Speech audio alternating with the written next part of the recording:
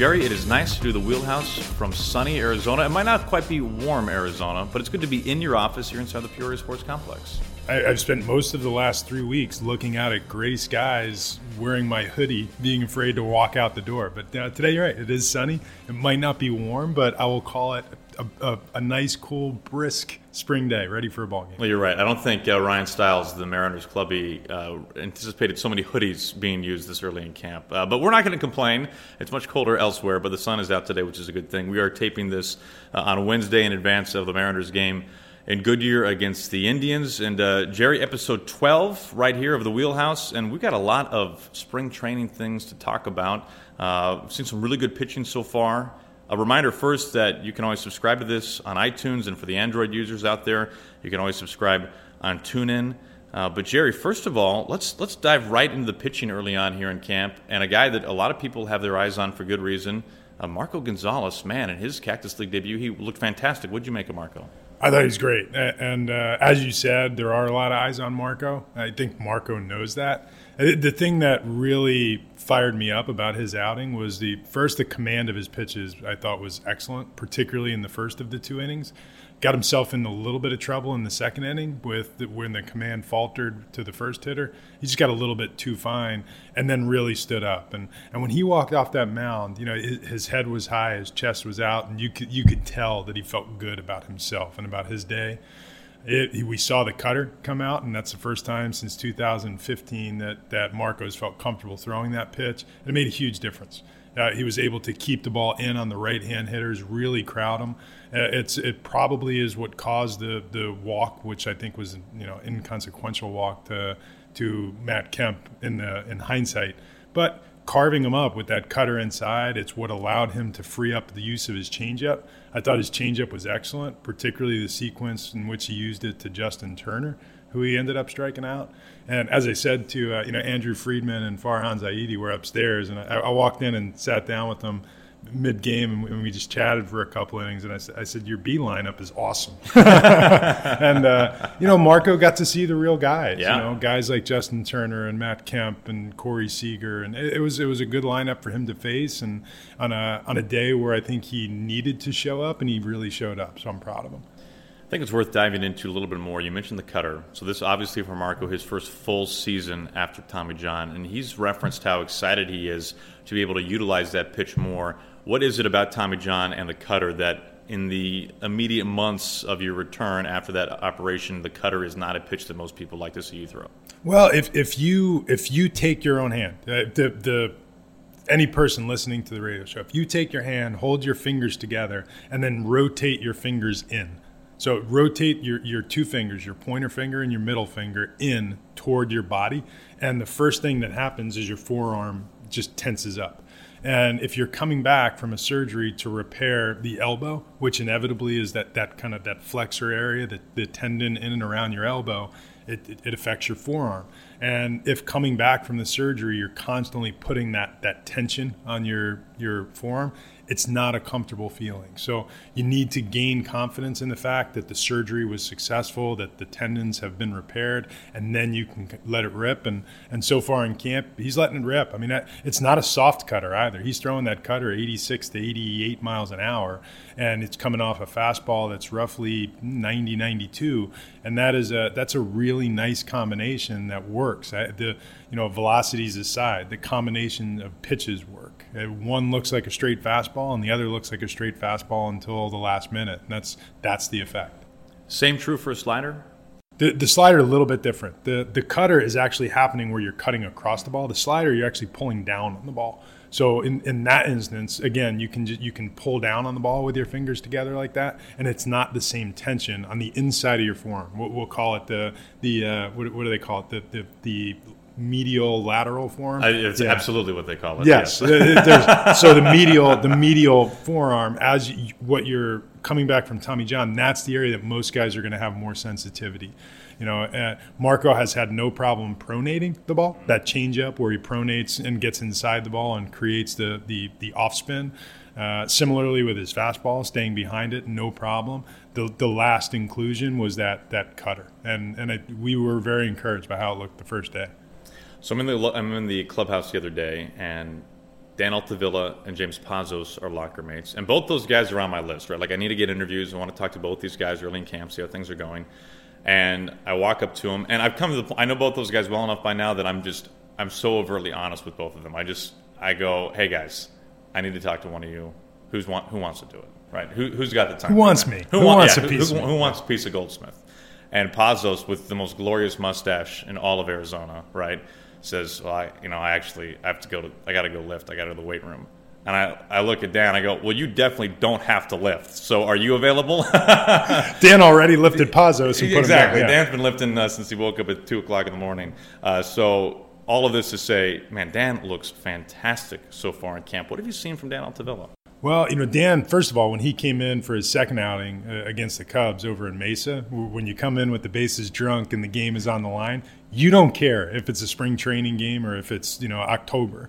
This is it's an opportunity to step in and just put out the fire, and he did a great job.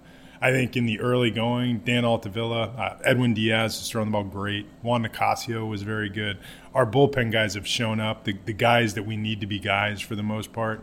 Dan's velocity has been at 90 to 96, and that's wildly encouraging for your first 2 times out because, in theory, it only starts to move north from there. We've seen a tighter slider. Maybe most importantly from Dan, we've seen command of both pitches that we have just not seen.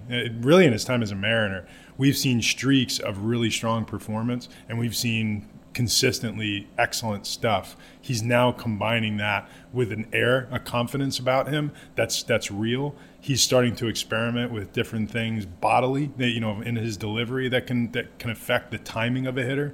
Dan's never going to be a put a little on, take a little off, touch and feel pitcher. He's just going to overpower you.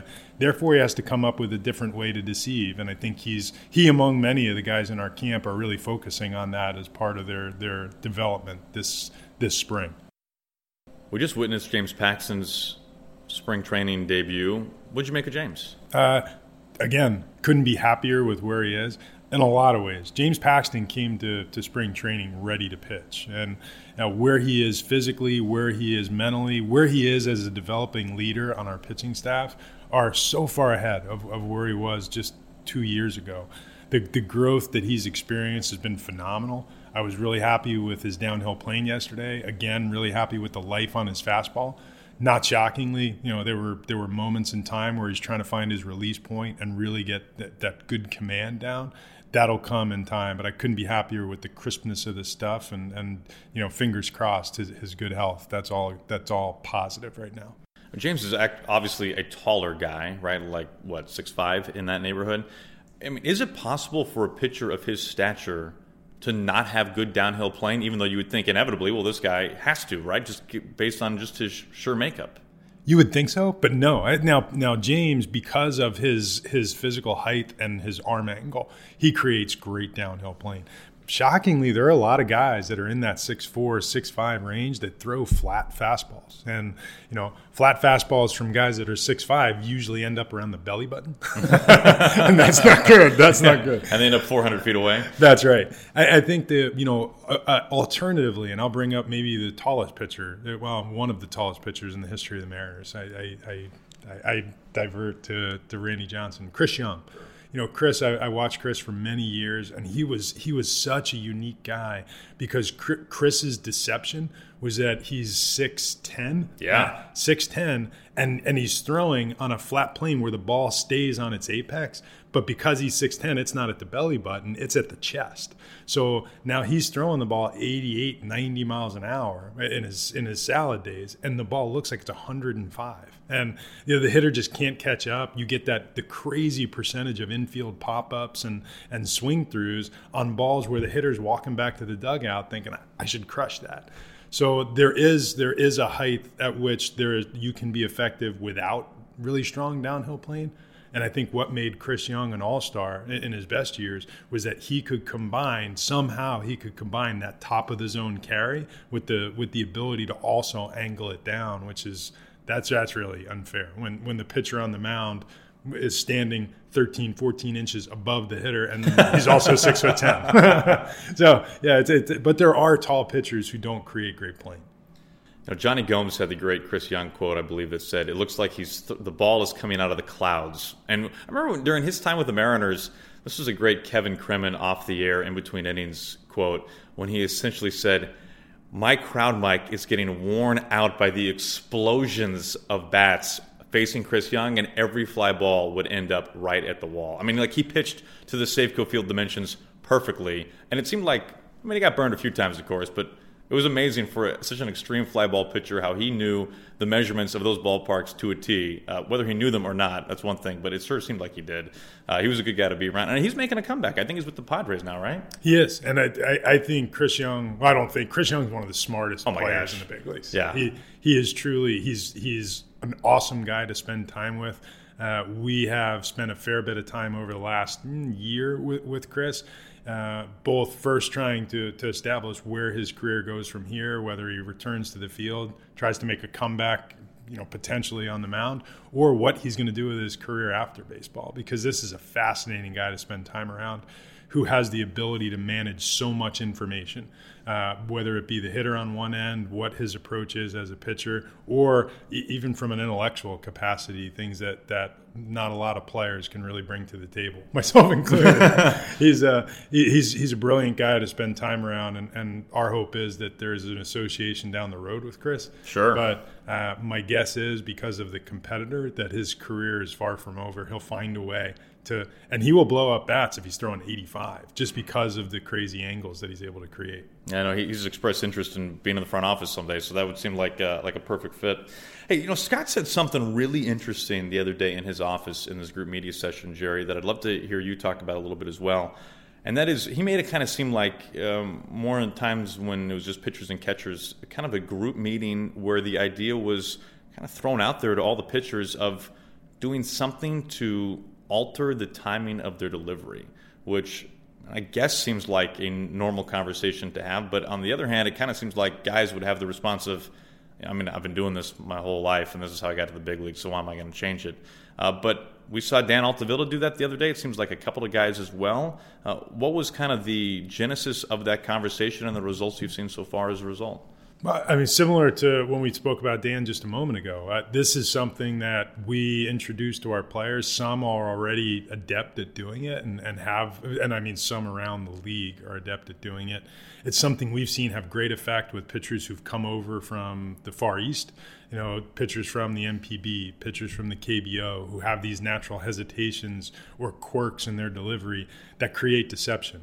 At the end of the day, pitching is about your physical stuff, your ability to command your physical stuff, and your ability to deceive the hitter. Those are generally the three, I guess, critical elements of pitching.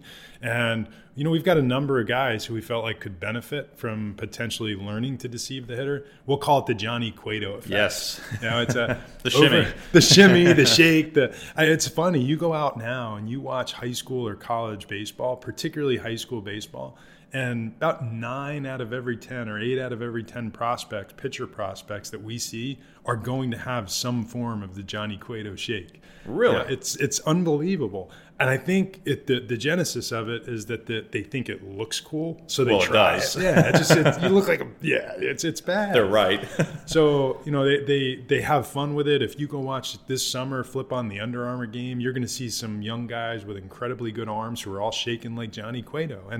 And it works. It is effective. There is an element to it where you might overdo it, but we've introduced it to the guys. Hey, try it.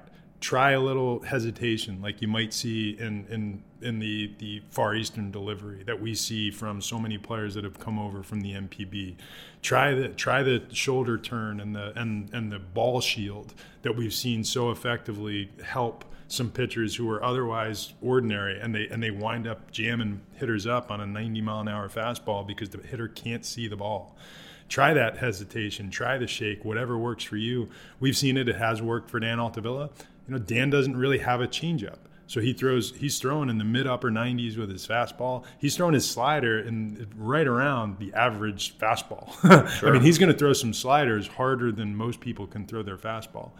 And as a result, the hitter really is not deceived. The speed is all the same. So how can Dan add that element of deception?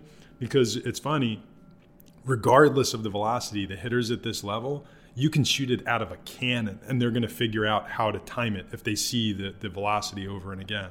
And the difference between 98 and 94 isn't big enough to create your deception. So Dan's used his body. We've seen it with Chase DeYoung in the early going in camp, and I think that's really helped him. Marco has it, we'll call it the bull rush, where you've got the hesitation, you've also got the quick pitch. It's something that we saw for years benefit a guy like LaTroy Hawkins, who LaTroy threw in the mid-90s, and he had a primarily fastball approach, and he was able to create different deception by using different timing and how he went through his delivery. And, Marco's tried that. And there are a number of guys in our camp. Felix naturally does it and has been doing it for years, alters his delivery to create ball shield. Some guys are going to pick up on it. Some guys are perfectly fine the way they are. I don't think we need to change James Paxton or Eddie Diaz. But, for the most part, the guys on the staff have, I guess, embraced the idea and run with it. And it's given us some early returns. So how do you know when is the right time to utilize that once or two times that you end up using that in a game? A lot of times, and I know when we were growing up, one thing we were told as pitchers is when the hitter fouls the ball straight back, not fouls the ball straight back up in the air, 100-foot fly ball in back of them, but fouls the ball straight back off the screen. That's kind of indicative or telling you that he's on your velocity. He's timed your delivery. Now is when you have to do something a little bit different. It's reading swings. It's something we try to teach our scouts. It's something we definitely teach our young catchers, and something that if we're doing our jobs right, our young pitchers understand. The older guys get it. That's why Jamie Moyer is able to recreate himself halfway through his career and have a better career throwing 82 than he did when he was throwing 92. Because there was an iteration of Jamie Moyer that threw 92. I saw it, and I think at the end of the day, it's about disrupting timing. And when you see the hitter on that ball fouling it off the screen, now you introduce your deception, whatever that is. And in the case of Dan Altavilla, he can create a hesitation in his delivery. In the case of a Chase DeYoung, he just stopped. He stopped his leg kicked, almost like you would see Yu Darvish. Now, the ball wasn't coming out at 96 with on the other end like Darvish was, but he was able to create down action on a pitch and create swing and miss. Well, I'm disappointed that the Paxton shimmy will not be something of 2018. That would be so beautifully awkward. It would only result in a strike. It would have to. Hopefully it wouldn't result in Paxton being helped off the field, but we'll save that for the other guys besides James. Hey, you brought up Felix.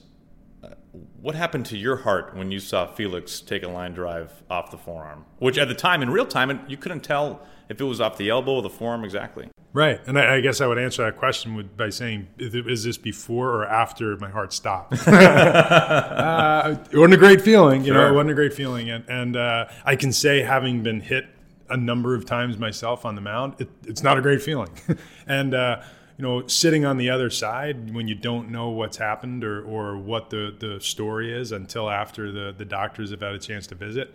I've said it publicly. Felix is critically important to us. It was one of those moments that stops your heart a little bit. But once he walked off the mound and we got some feedback from what was going on with the training staff and the doctors, and ultimately took not one, not two, but three sets of images to make sure he was in a good place. And I was very encouraged yesterday when he walked in with minimal swelling. The pain was down, and there were no obvious signs of fracture or break. So, a really scary contusion, which should not manifest itself in a long layoff.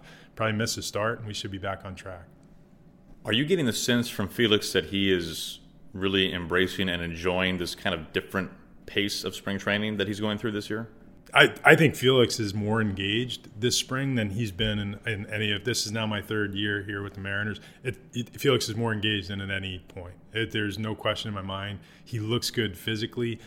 He's throwing bullpens in February. He's pitched in a game in February. My mind is blown. And I told him that. I said, the fact that I've seen you throw a physical pitch in February is a thrill to me. And we're going to build his innings up the right way. I hate that we're going to have to skip through it and create this kind of disruption in his schedule, but you do what you have to do based on the physical realities. I think he looks great. His breaking balls, the spin on particularly with his curveball, look, it's been midseason really since his second bullpen, and I'm very encouraged by the way he's commanding his pitches. Frankly, I thought the first inning he threw in Mesa was, if Felix Hernandez shows up and does that, we are going to be very happy with the outcome. Ron Fairley had this great story that he shared with us years ago in spring training about Whitey Herzog and how Whitey, a Hall of Famer, would say late in the stages of these spring training games, he would say, I need a cocktail pitcher. I need a guy who can end this game fast and get us over to the bar for happy hour. But we've heard from you that you really enjoy the back half of these games, right, to see these minor league kids. Has there been a minor league young player that has really impressed you in one form or another so far, early on in spring? I think so. First, I'll say Michael Koval, only because it stands out. He did a great job yesterday, coming in on a day that wasn't particularly easy to pitch, and in back of a pitcher who just had a very tough inning and given up a lead. That can spook a young pitcher who's never pitched in those circumstances before, and he showed resolve, and I thought had a really good inning. Anthony Mashevitz, who threw over in Surprise yesterday, really strong outing in similar circumstances. I think Evan White he hasn't gotten a hit yet, and it's not because his at bats haven't been good. I thought he had a great at bat yesterday that resulted in a sacrifice fly. And a sacrifice fly that nearly got down. That's right. The right fielder made a great play on it, or otherwise it's probably a double that skips to the wall. But Evan has played Gold Glove defense. It is very clear that he can pick the ball, that he is – it's when the bat comes, he will be a fast mover because the rest of his game is very polished and a good athlete. He's really stood out. I've really enjoyed the competition for our utility position, between Andrew Romine, Taylor Motter, and Gordon Beckham. I don't think they've made too many outs through the course of the spring. I joked around with them that they're on the Cal Ripken spring training plan. They're playing God knows how many consecutive innings, but they're piling up the hits, and they're doing a really good job of making us feel good about the depth that we have in those areas. And that has been a standout in the second half of the game. I think Mike Margema has been a standout, both in the batter's box and what he's done behind the plate. That's strong. In addition to feeling good about what we've got defensively with guys like David Freitas and Tuffy Ghostwitch. As I know that's an area where we came in where we're fingers crossed a little bit. We've got three relatively inexperienced guys that we're looking to back up Mike Zunino, and right now they're making us feel pretty good about where we are. Hopefully I feel just as strong in about 3 weeks. We'll be talking to you then as well, I'm sure.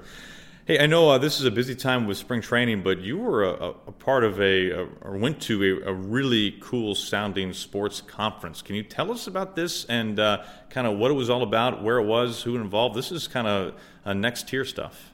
Yeah, this is actually my first foray in. I went to the MIT Sloan Sports Analytics Conference. It was held at the Boston Convention Center, set up, co-founded by the general manager of the Houston Rockets, Daryl Morey. And you may remember your best friend. Yeah, who is now my buddy. I only say that because they've not lost a game since we visited. Really? Yeah, okay. we're apparently the good luck charm for them, but we come here and everything turns to mud. But Daryl co-founded this, and they've done it at Sloan Business School for quite some time.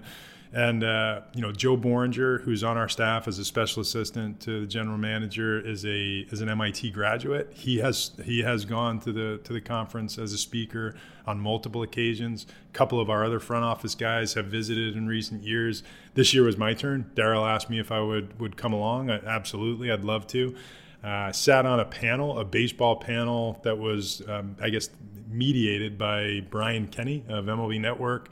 And we had Brandon Taubman, who's the director of baseball operation for the Houston Astros, an analyst by trade. We had Patrick Young, who runs a tech company who provides us with the tools to create analytics. And Dusty Baker, your favorite analytical mind and mine. The inventor of the high five, Dusty Baker. Dusty Baker was, I have to say, for me, the highlight of the event was listening to Dusty talk about the way he uses analytics as a manager. and in such a refreshing way. I think he probably doesn't get enough credit for how good he's been as a manager and how many games he's won, and is particularly in the analytics circle. But Dusty Baker had a great way of taking the analysis, making it simple, and talking about what was important to him, and then how he used his eye to balance it out. And I do think that there is a balance. Sometimes it's 51-49 in favor of the analytics. Sometimes it's 51-49 in favor of what your eye says. And you have to remain balanced to that opinion. I learned a lot. There were I can't even tell you how many magnificent speakers, subject matters, anything ranging from the commissioner of baseball, Rob Manfred, to the former president of the United States, Barack Obama. It was, and just about everything in between with really impressive. All the mediators were people that you've seen in national media circles. Many of the people talking, from Bill James to Dusty Baker to it was a who's who and who created statistical modeling, and I learned a lot, and I think it was enjoyable to me to be on a panel that was so diverse, and really to be exposed to a group of people in February that I don't normally get exposed to. It was great. Did you plug the wheelhouse during your time on the panel? I did not. Oh, Jerry, the president. I got wrapped up there. in the moment. Yeah, I did. No, if I was thinking about crushing. it, I could have. Yeah, this is crushing. I could have plugged it next year. Yeah, I'm in on next year. I'll sing the song. we have to create a jingle. We definitely do. O'Keefe, come on, let's get on this. Hey, you bring up Dusty Baker, who you're right. It's like there's no other manager who wins 97 games and gets fired multiple times than Dusty Baker. Right, go figure. Yeah, that's the guy. So this was in 2013 when he was with the Reds. I interviewed him for our pregame show in his office at Great American Ballpark, and we were sitting at a round table, much like the one we're at here, that would seat comfortably like 4-ish chairs, and it was a white table with a huge Reds logo in the middle of it, and you can't help but notice that the entire table is covered with Hall of Fame autographs. Have I told you this story before? No, but I'm digging it. Go ahead. So we get done with the interview, and I asked Dusty, I say, Dusty, what's going on with this table? And he says, well, any Hall of Famer who comes through the ballpark stops in my office and signs the table, complete with HOF in the year, of course. And so I said, well, how did this start? Right? Who has the idea to sign a table? And he said that years and years and years ago, Willie Mays was in his office and was signing Willie Mays photographs. But as you know, sadly, Willie does not see too well anymore, and he was signing one photo after another, and unbeknownst to Willie, he just signed the table, complete with HOF. And through that, I guess on the surface level mistake, this brilliant idea was born, right? And the stories beyond that are fantastic. First of all, the only 2 people who had signed the table that were not in the Hall of Fame. One, Ken Griffey Jr., who now next needs to go there. It seemed like a no-brainer. Yeah, needs to put HOF down, right? And the other was Pete Rose. Now, here's the tricky part, though, right? Like, at the time, Pete wasn't allowed in the ballpark.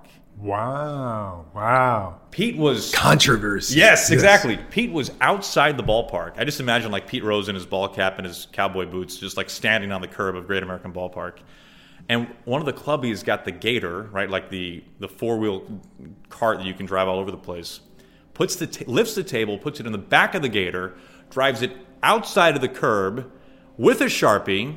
Pete Rose signs the table, and they drive it back inside Dusty's office. And it becomes the most magnificent collectible table in the history of baseball. There's nothing like it. You, of all people, would pay anything for that table, I would think. Oh, if you can see the grin ear to ear on it's pretty cool. The radio right now. It's awesome. Yeah, so I thought that was... and when I ran into Dusty when he was with the Nationals, I asked him about the table, and he said, yeah, I still got it. It's in my house, but obviously it's not... It wasn't in D.C. or anything, but it was pretty cool. It was a pretty neat... Probably the coolest piece of memorabilia that I have seen in person, like in a big league ballpark outside of whatever. Here's Babe Ruth's bat, right? I mean, it was pretty unique and pretty awesome.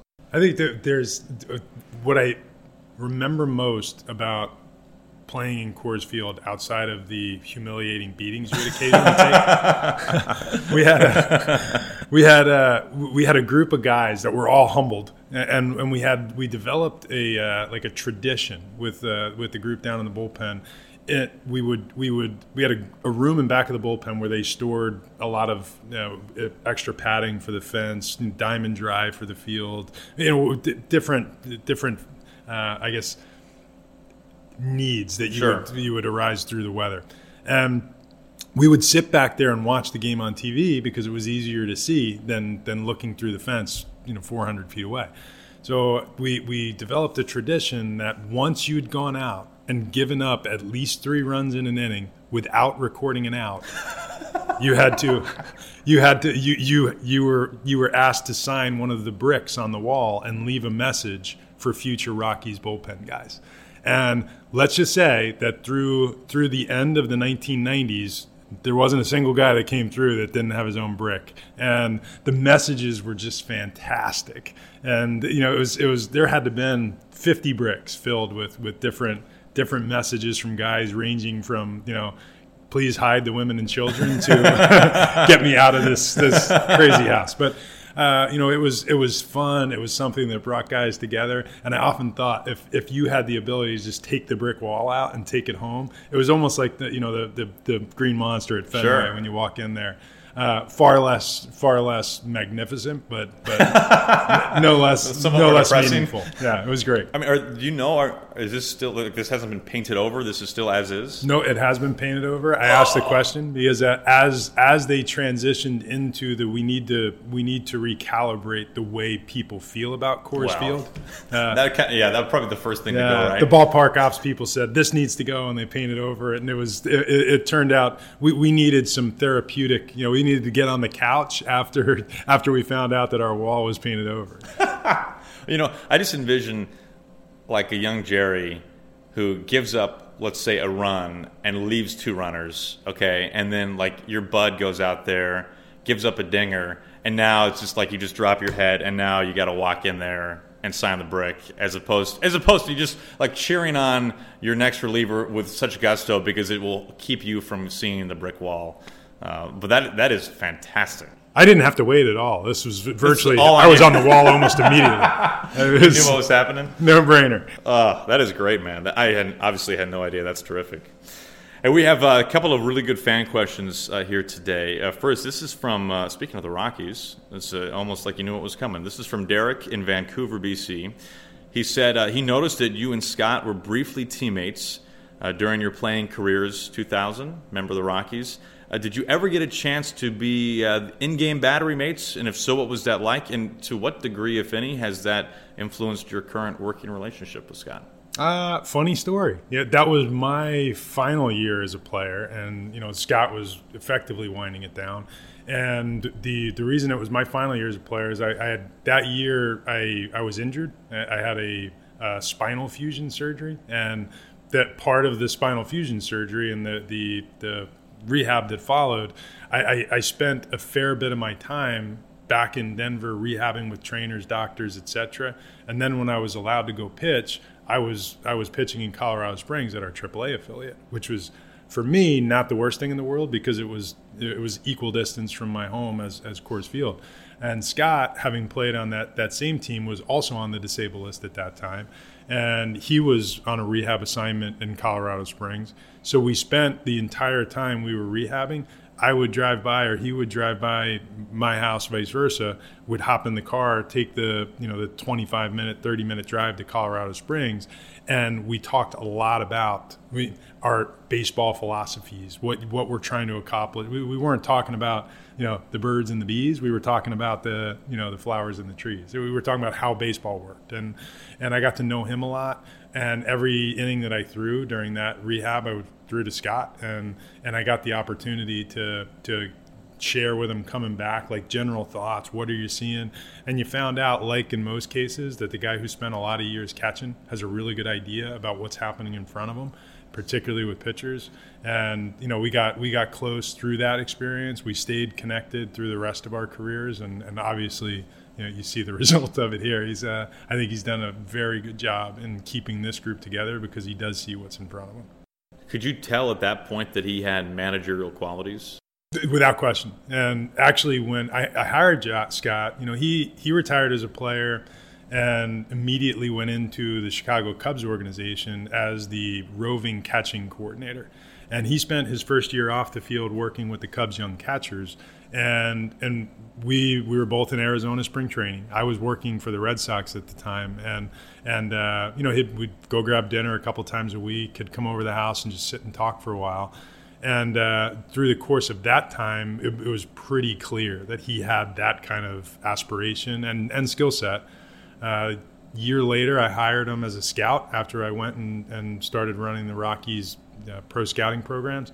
Hired Scott as a scout, and it was on from there. He moved very quickly.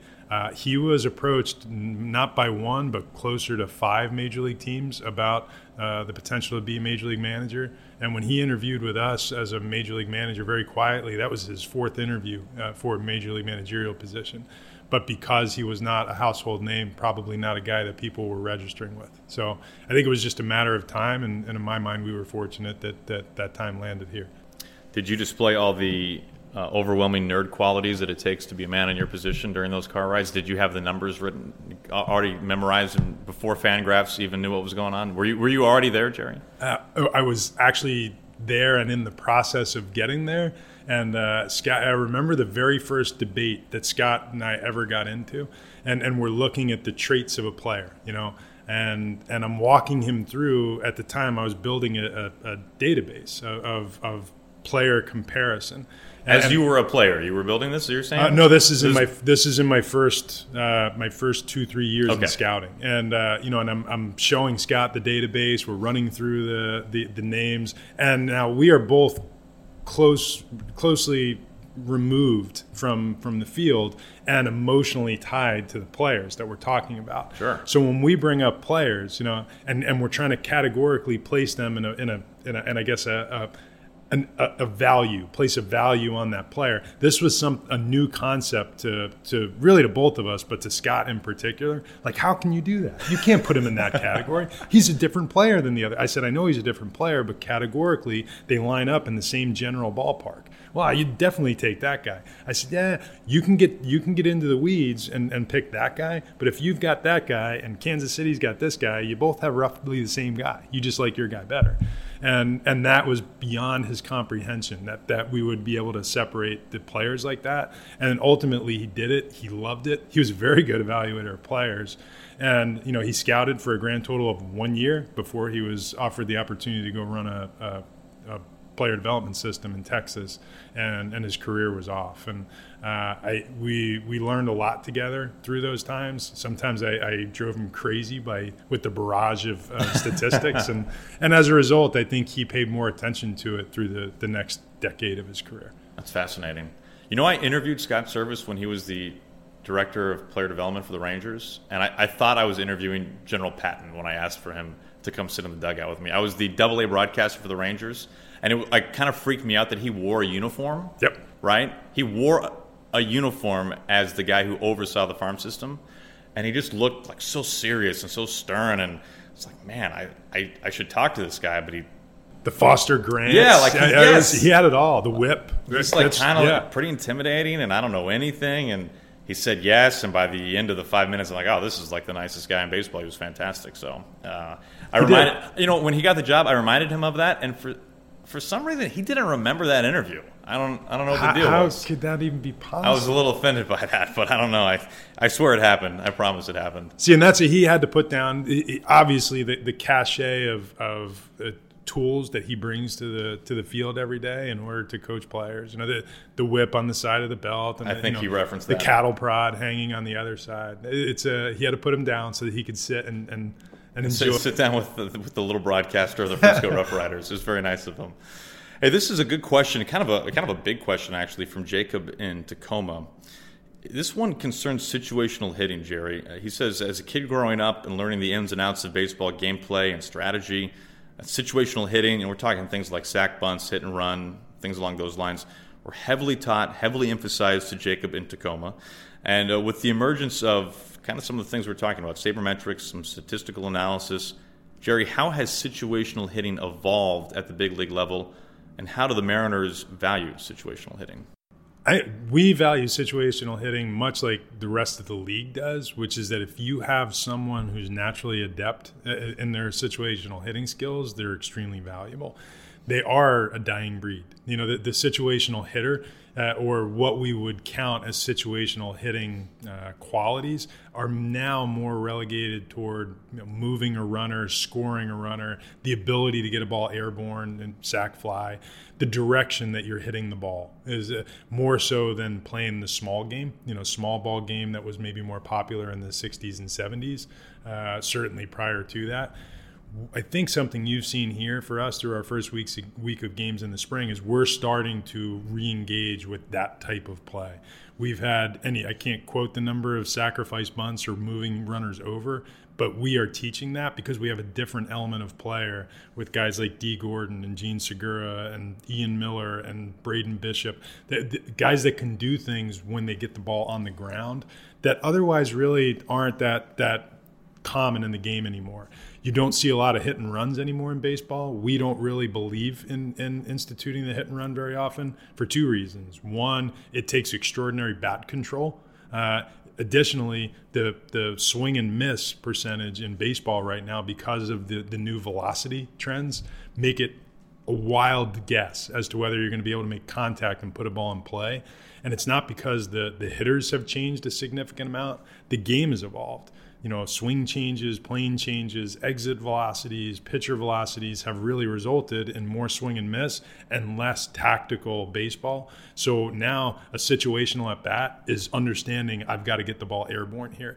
And if you don't get the ball airborne, you're probably going to wind up sitting back on the bench because you struck out. And we're willing to deal with that because the game has you can't fight where the game is, and that's where the game is. So we're just reacting accordingly. That's fascinating. Yeah, the odds of a guy making contact now facing, let's say, Ken Giles compared to a closer from yesteryear, probably not quite the same. I think that's right. That makes sense. Not to end on a down note, but do have a tragedy to share, Jerry. Oh my gosh, please. Word is that Don and Charlie's is going to be closing. Have you heard this? I have not heard it, but my wife and I, we were enjoying a meal not too long ago, let's call it within the last 72 hours, with Mariner legend Kevin Martinez. Well said. The three of us are driving, and we drove past Don and Charlie's, and it looked like the outside of the building and the signage was let's call it dilapidated. It looked like no one had really taken care of it in quite some time, and we started talking about the restaurant, the facility, it looks like it's sliding a little bit.